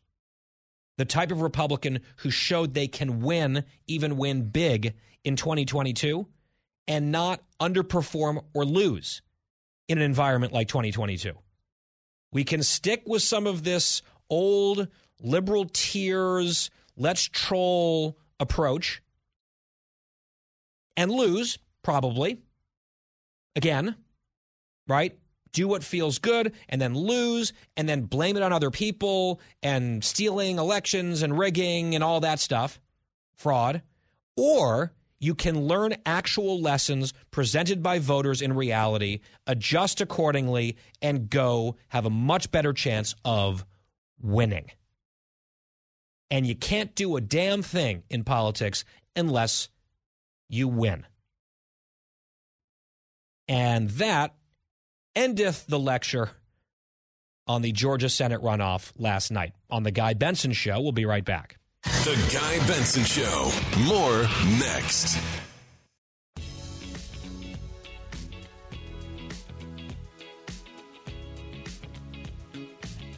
Back here on the Guy Benson Show, one of those issues that we were just talking about in the last segment, big, important campaign issues in 2022 on which Republicans had a distinct advantage among the electorate, was crime. Democrats tried to pretend like this wasn't a real issue. The media was telling us, oh, this is just sort of made up by the Republicans and by Fox. And that clearly was not the case, especially here in New York, where the voters have been seeing it, and the voters reacted in this state with a little mini red wave of sorts in New York, of all places.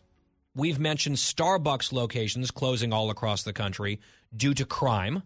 Too dangerous to operate those stores. We've seen a similar thing with the shuttering of pharmacies and Walgreens and CVS-type locations in places such as San Francisco. Here is the CEO of Walmart on CNBC earlier talking about what Walmart is seeing.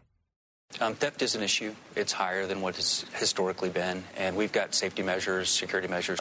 Does that matter? If that's not corrected over time, prices will be higher, and or stores will close.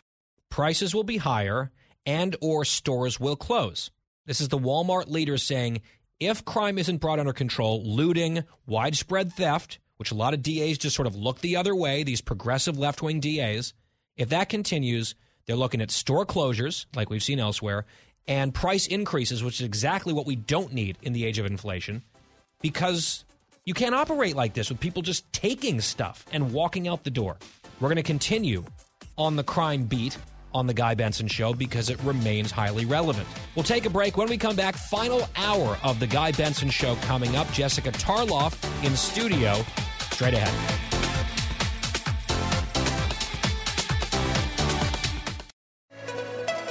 It's 5 o'clock in the most powerful city in the world, Washington, D.C. It's time for the Guy Benson Show Happy Hour, sponsored by the Finnish Long Drink. Finland's most popular alcoholic beverage has come to America. Visit thelongdrink.com. And now, here's your host, Guy Benson.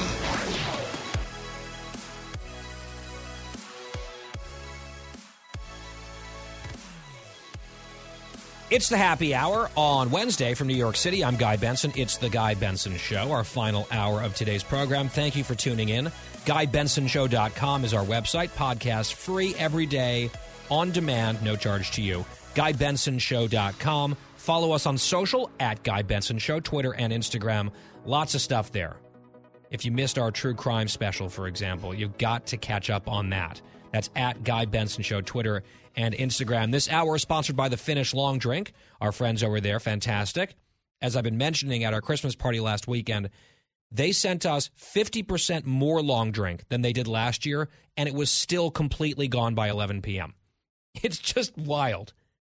At one point, I saw one of my colleagues double fisting 2 of the strong long drinks, and I said, sir, but it's a popular commodity. Please drink responsibly, unlike that. 21 plus only. TheLongDrink.com. It's just fantastic stuff. With us here in studio is Jessica Tarloff, Fox News contributor, co-host of The Five, head of research at Bustle, chief romance and baby correspondent as well here at The Guy Benson Show. It's very good to see you, Jessica. Great to see you. Now, you were invited I was. to this Christmas party, holiday party. You couldn't make it for a variety of reasons. Yes. You have a young daughter. We understand. You missed quite a bash. I also have heard that. And quite a mystery about this spill, and we will probably address it a little bit further later on this hour during the home stretch.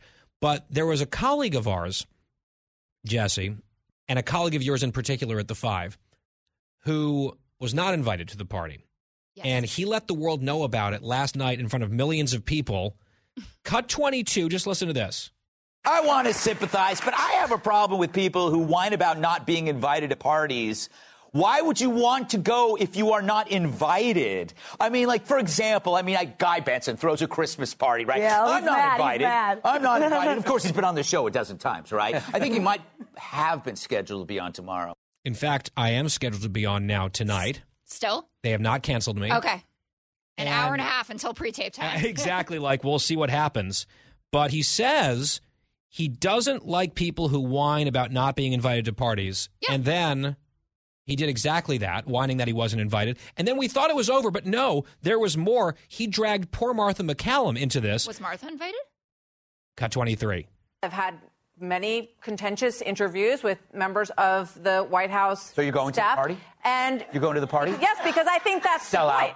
Yeah, but were you invited to Guy Benson's party?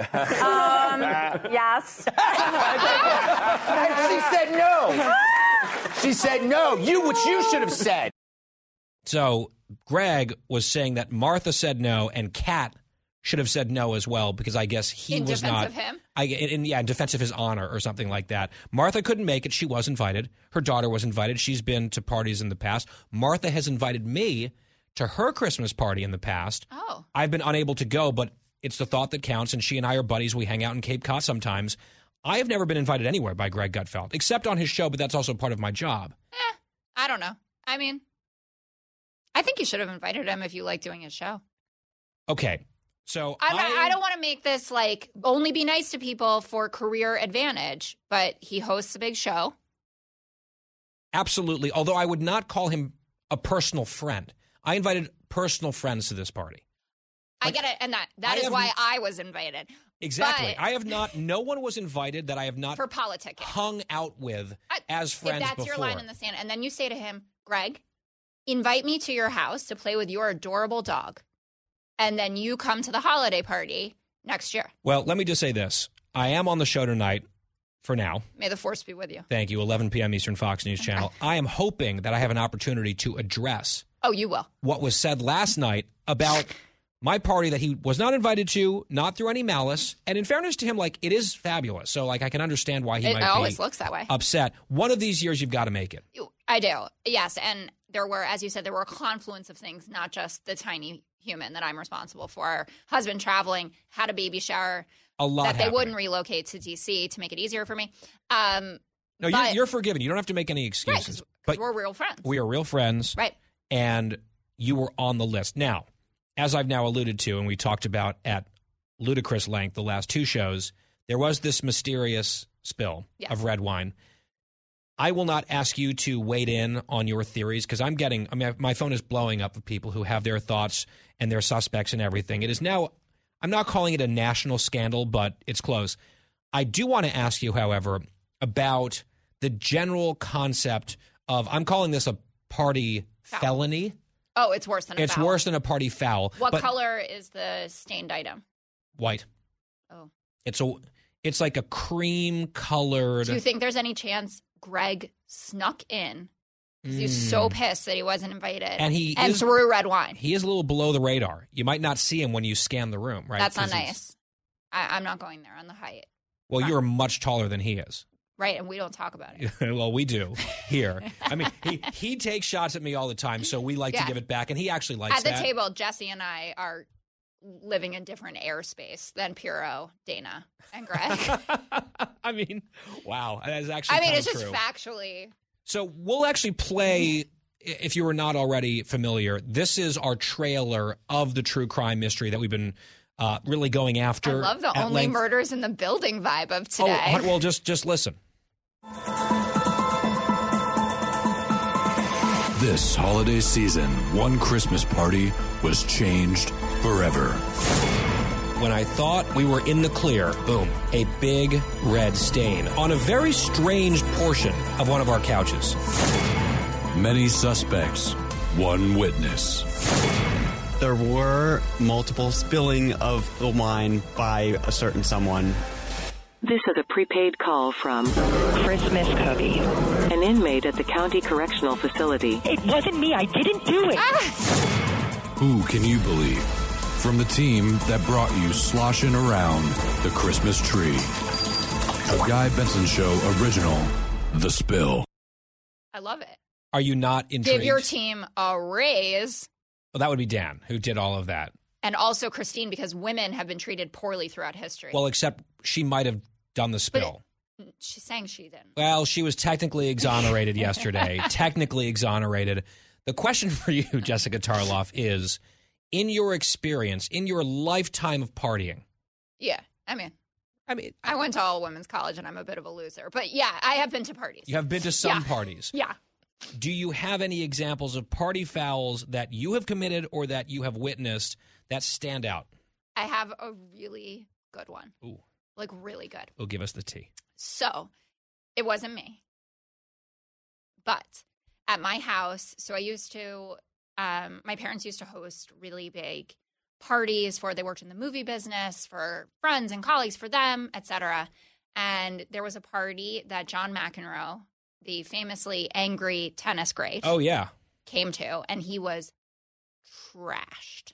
And we believe that he peed the whole wall of the powder room. No evidence besides there's only one person at that party who you think would have peed. Obviously, it was not a woman. You can't control our drip, right? And thank you for that. Well, okay.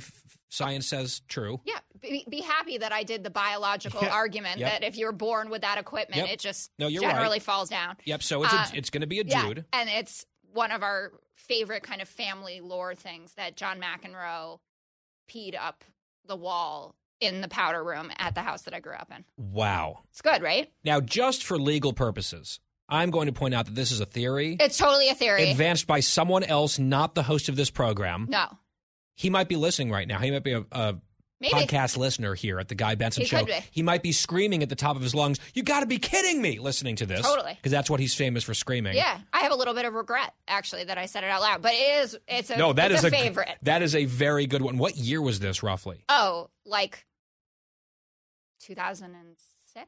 Oh, so not that old. Like, you were an adult when this happened. I was enough to walk in and be like, someone peed on the wall. Did you discover it? Oh, yes, and I discovered the errant pee, and I thought... And it wasn't just a small misfire? No, and also it was a spacious powder room. Okay. Like, it had a shower in it. It was a bath. It was a full bath. Oh, so not even a powder room? No, it wasn't one of those where you walk in and you can't close the door without, like, sitting on the toilet. Oh. There was room, and it was a whole line of the wall. Wow. Yeah. And whoever this was... Let's be honest, had options. There was a toilet, obviously, best option. There's a shower. Yes. Second sink, best. Trash Sink would can. be third. Trash can fourth. Wall dead last. Yeah. And it was interesting because I didn't see any urine sprinkled on the seat either, which is that's what men do the most, right? That it's like they can't suggest that it was wasn't just even a wall attempted. cake. Yeah. Not necessarily someone deliberately saying, I want to do this because I don't like the wallpaper. Just someone who was so far gone that they just decided to go wherever they were. Or just thought that it was just blacked out. Or was he that was level of overserved? Listen, my parents were winemakers. There's always a lot to have. I've had the wine. You have had the wine because we're friends. Thank you. Thank you. So I don't know. And I love John McEnroe. I just think it's a funny thing that, like, maybe this happened he's like at the a house. character. Oh, and he's a character. wonderful commentator. And I love now that he's so detached from how awful he used to be that he can be funny about it. Because it sucks when people can't make fun of themselves.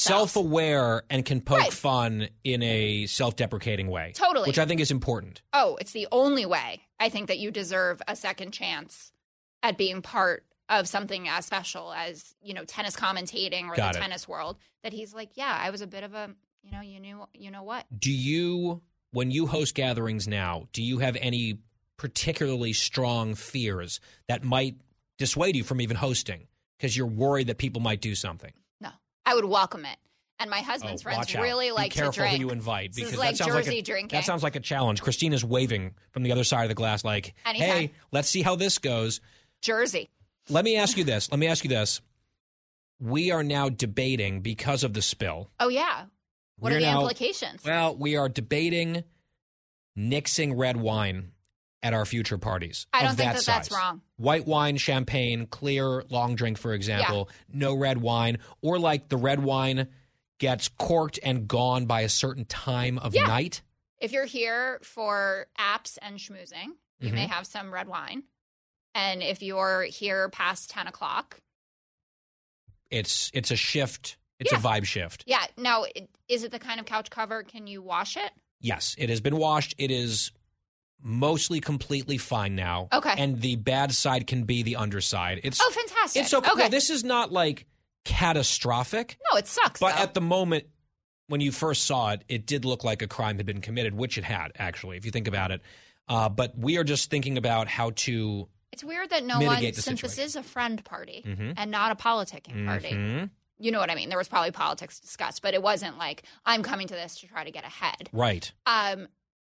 It's weird that said person wouldn't fess up. Like, I would fess up because I would want to say, can I pay for the dry clean? Like, whatever it is. Like, we're adults here. Yes. And we had a big red wine spill last year at the party, and the culprits immediately confessed, and we're cleaning it, and we're apologizing and offering to Venmo for whatever. And like, maybe this person was too inebriated to even. It's possible, but I will just reiterate what I said yesterday on the home stretch. There is a period of amnesty that I've offered for this crime. Turn yourself in, because I still have a few little sources saying that there might be information out there. I don't want to find out who it was if you aren't letting us know. You have like a grace period. Like it should, because then it's really creepy and you feel weird about it. And it changes your friendship. It might. So we know who didn't do it, Jessica Tarloff. Definitely not. Sadly, because she wasn't at the party, even though she was invited, unlike Greg Gutfeld, which might be changing in the future, given the national television call-out that I got yesterday. You should change it. I'm just some friendly advice. No, I would love to have him at the party. But hang with him, and he's fun to hang with. That's actually almost certainly true. And Kat is so close with him, right. and I'm so close with Kat. Okay, thank you for... Sometimes those moments, they just have to be forced, where it's like... Oh, not organic, forced. No, like we're going to hang let's out. Go do this. Okay. Let's do the damn thing. That is good advice. Let's hang out. My advice to you is to do the damn thing and come to one of these parties, maybe next year. Totally. And in the meantime, we'll have you back here to talk about more serious things perhaps next time.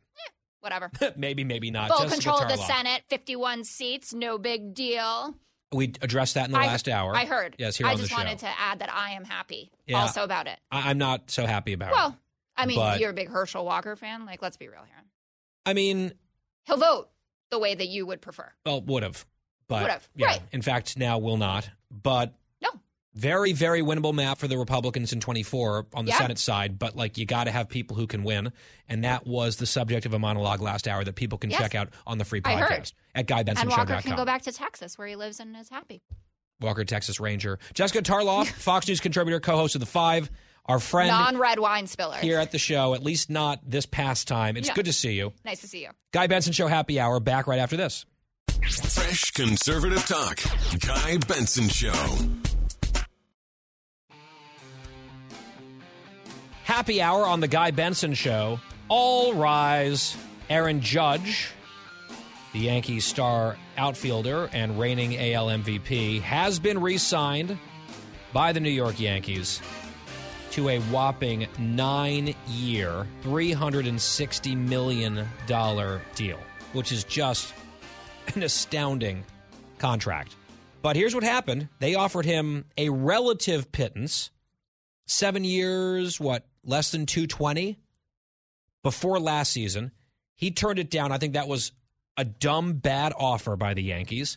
It was his walk year. He had the chance to prove himself, and all he did was have one of the greatest seasons in the history of Major League Baseball, setting the AL home run record Roger Maris had set. Some people call it the real home run record because of the steroid era. Whatever you want to believe, it was an incredible season for him individually. The Yankees, as usual lately, disappointed in the playoffs. But he's a fan favorite, and there was a demand among the fan base to keep him. And he played himself into the position to have this type of contract. And there was a report that I saw last evening that he was going to go to San Francisco. And then that report got rescinded. And then today it was announced officially, at least reported widely, that Judge is sticking with the Yankees. And here's the thing. Dan's a Yankee fan as well. He's wearing his Yankee hat right now. I said to you yesterday, and I also said to my brother the same point, which is I thought the Yankees were going to re-sign Judge when I saw that they announced that they had re-signed Brian Cashman, the GM, who has a lot of detractors in Yankee fandom. They said, we've re-signed Brian Cashman for 4 years. I said, there's no way they're going to announce that move knowing that they're about to lose Aaron Judge when Brian Cashman would be persona non grata within the fan base. If they had announced that about Cashman and then Judge went elsewhere, Yankee Stadium would have burned down or something like that. And my theory was correct. Absolutely. You called it. I mean, you're right. Even just re-signing Cashman, I'm okay, whatever. Doesn't matter. Everyone needed Judge back. The contract is not great. No. It's too long. It's a lot of money. There's already guys with over $300 million in contracts. Don't like it, but, But you need him. And he's now locked up probably for the rest of his career. Let's just pray that he stays healthy and stays active and swinging the bat well and doing all the other things that he does so well. So all rise. Congratulations. Whew, that is quite a price tag. Guy Benson Show. Back after this.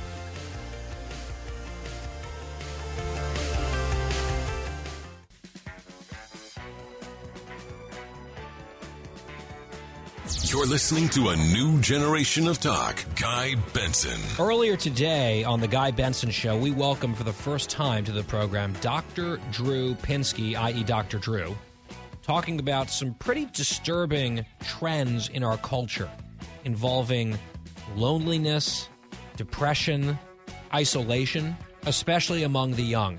There have been multiple studies and stories about it in the last couple of days and weeks. We asked Dr. Drew about it on the program. Here's part of that conversation. I'm wondering if you have a message in all of this, because I'm just scrolling through the headlines. Why is it so hard for men to make close friends? That's probably another conversation for a different day. We'd love to have you back. Focusing specifically on what we've just been discussing here, do you have a message based on your experience and your expertise for kids in America, young people, maybe not quite that young? We have some younger listeners, but we have a lot of listeners who are maybe later on in high school, college, early 20s.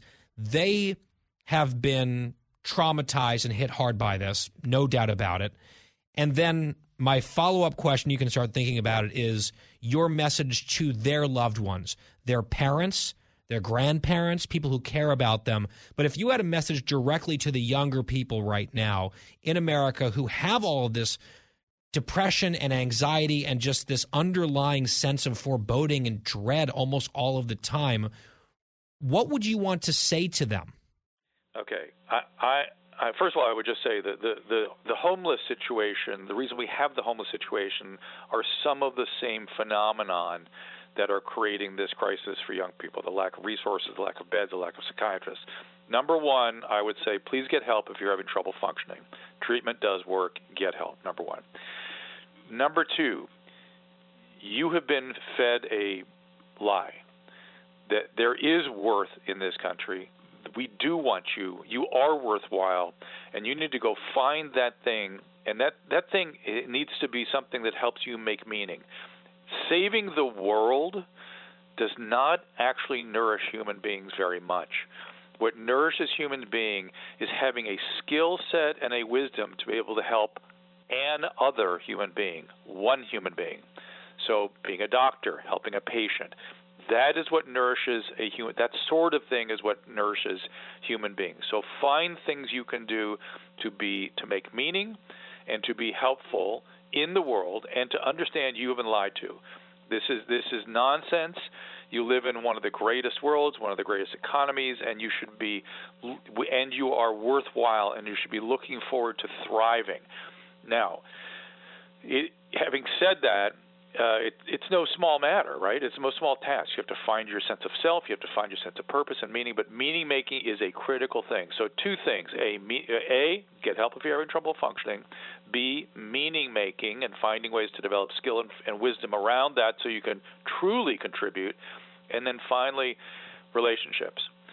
And relationships on screens and Zooms and whatever else you're using. TikTok, Snapchat, all that. Those are better than nothing, but they do not nourish for long. There must be bodies in space. Humans need to spend time with other satellite central nervous systems in the same space. And that time needs to be just spent, ideally, sharing with each other. You can do males tend to often appreciate doing common activities together. That can be also very rewarding. But because they've been so restricted in their access to their peers, I would say more time face-to-face, breaking bread, sharing feelings, thoughts, ideas, and just learning about yourself and others in that context of intimate exchange, not romantic exchange. Just contact. Like interpersonal contact, friendship, relationships, just basic stuff that people have it's just been diminished or just robbed of them in so many cases.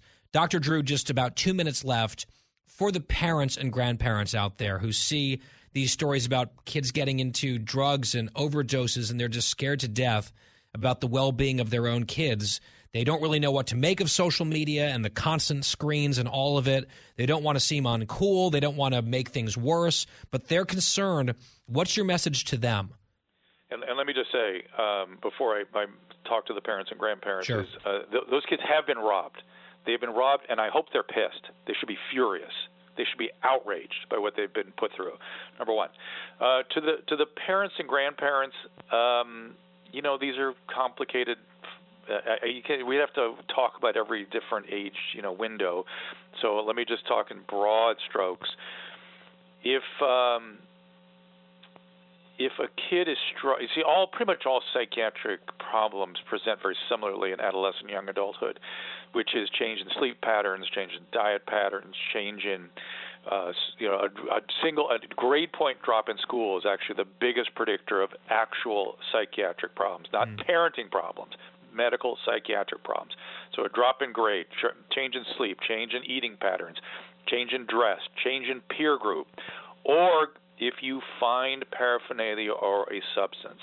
If you find paraphernalia or a substance in or around your child, they've gotten so lazy with their use that you're finding it, you have a major, major problem. They don't need to be grounded. They need to see an expert to get some help with this. Same is true of these other changes I've mentioned to you. It's not a parenting issue. That's a child with one of many different potential psychiatric problems, and they need help. My full exchange with Dr. Drew, available online, GuyBensonShow.com. Also on our free podcast, the whole show every day on demand, totally free. GuyBensonShow.com, FoxNewsPodcast.com, or wherever you get your favorite podcast. It posts usually a little bit after the show is over. When we come back, the home stretch, a few more updates. We're going to get past Spillgate, but there were a few other things that happened over the weekend involving producer Christine and her wild adventure in Washington, D.C. I have not heard some of this stuff. Wyatt has been urging us to talk about it, and so we will next. For the full interview and more, go to GuyBensonShow.com.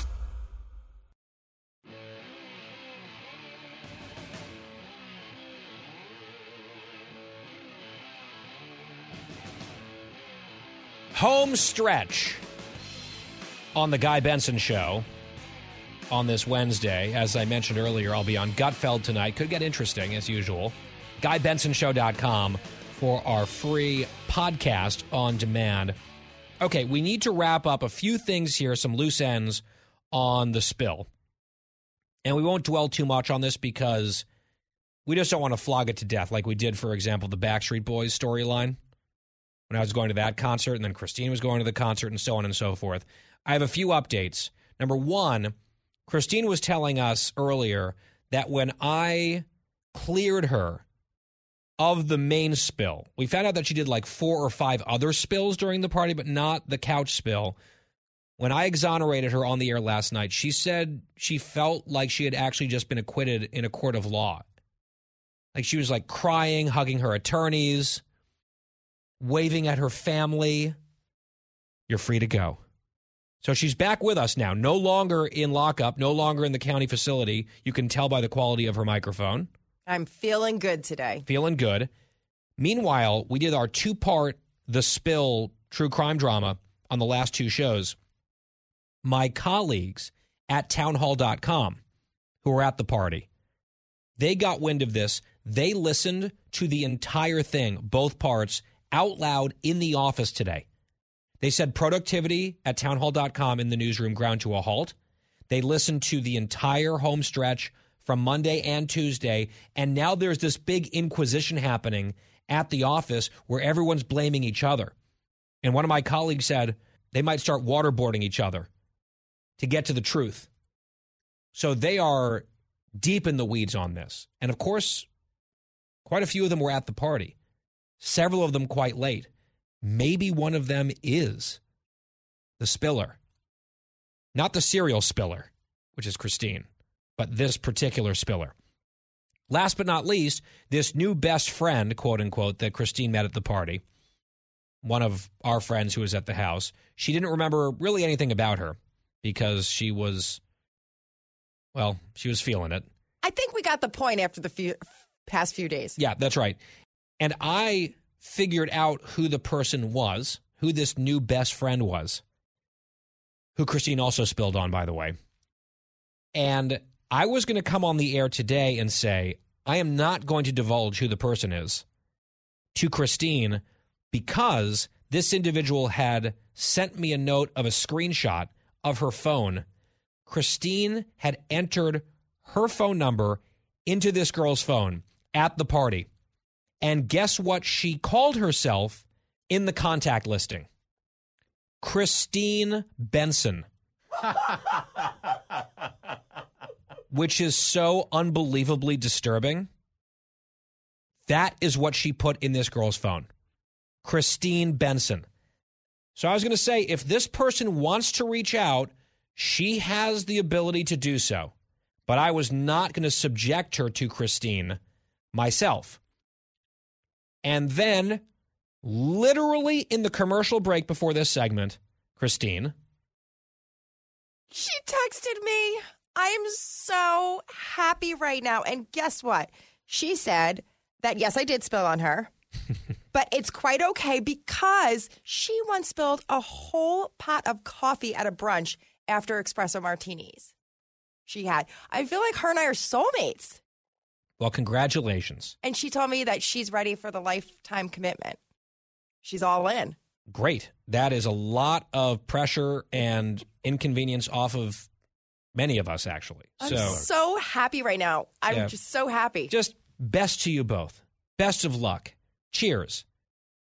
Speaking of cheers, before you started drinking on Saturday, this is what we now need to move to.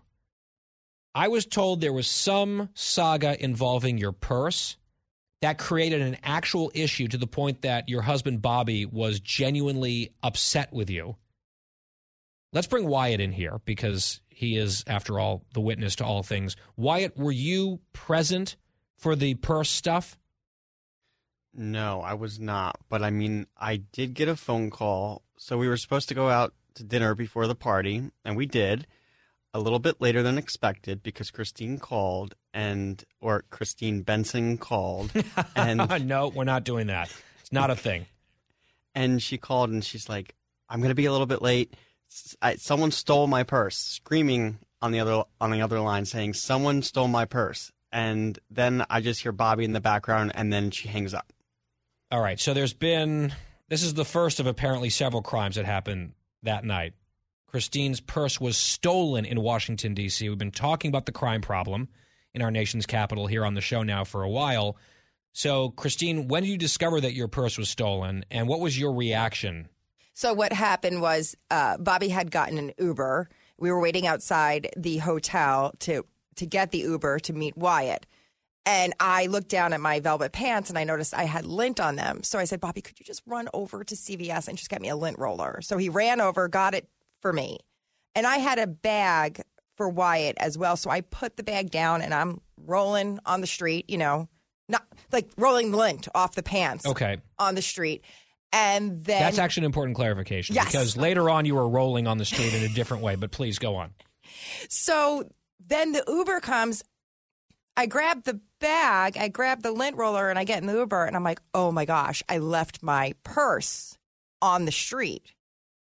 And so we get out of the Uber. Well, Bobby does. And he's like, there's no purse over here. And I'm like, oh, I definitely left it. Because when I got off the elevator to get outside, I had a tag on somewhere. So I asked the front desk lady to cut it off of me. And then her and I got to talking because she loved my outfit. And she was like, you're a good girlfriend. We were just talking. And then I go, oh, you know what? I left it at the front desk.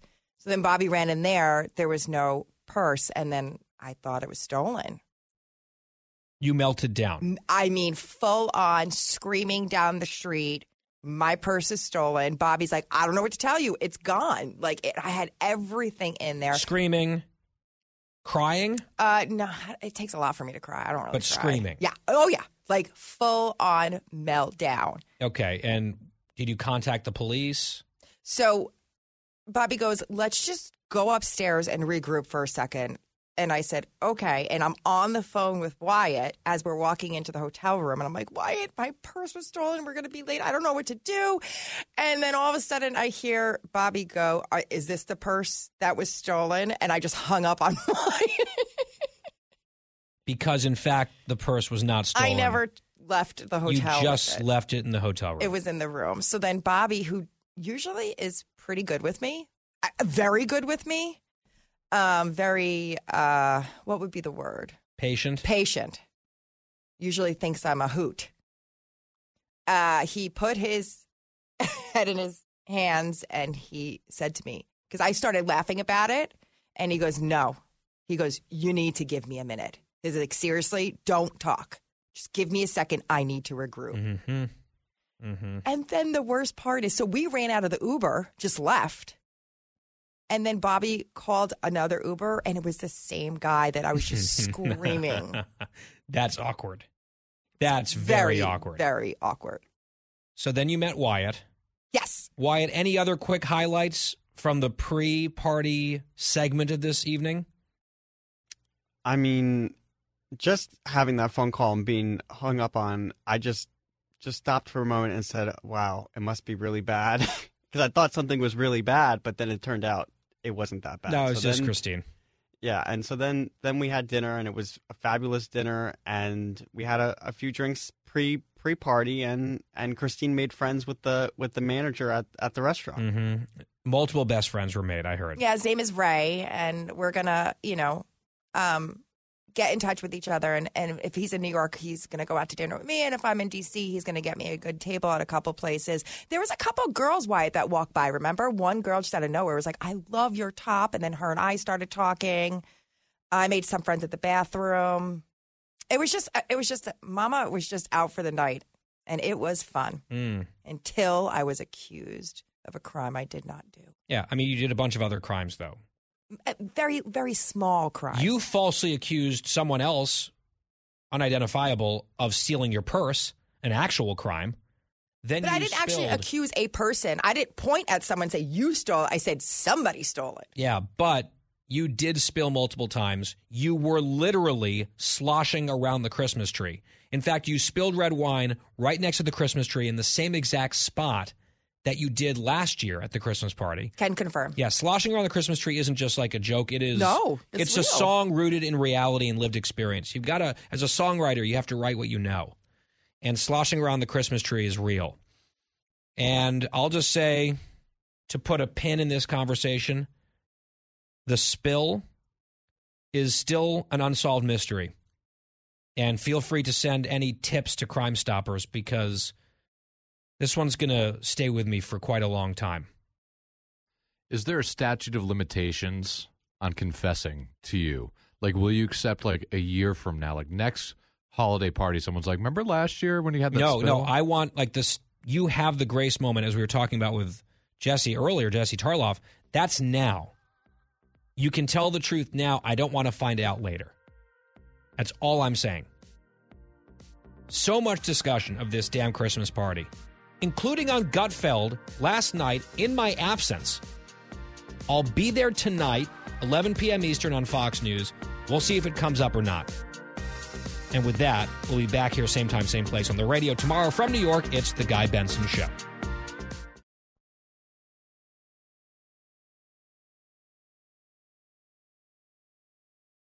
This is Jimmy Fallon, inviting you to join me for Fox Across America, where we'll discuss every single one of the Democrats' dumb ideas. Just kidding. It's only a 3-hour show. Listen live at noon Eastern or get the podcast at foxacrossamerica.com. Listen to the show ad-free on Fox News Podcast Plus, on Apple Podcast, Amazon Music with your Prime membership, or subscribe wherever you get your podcasts.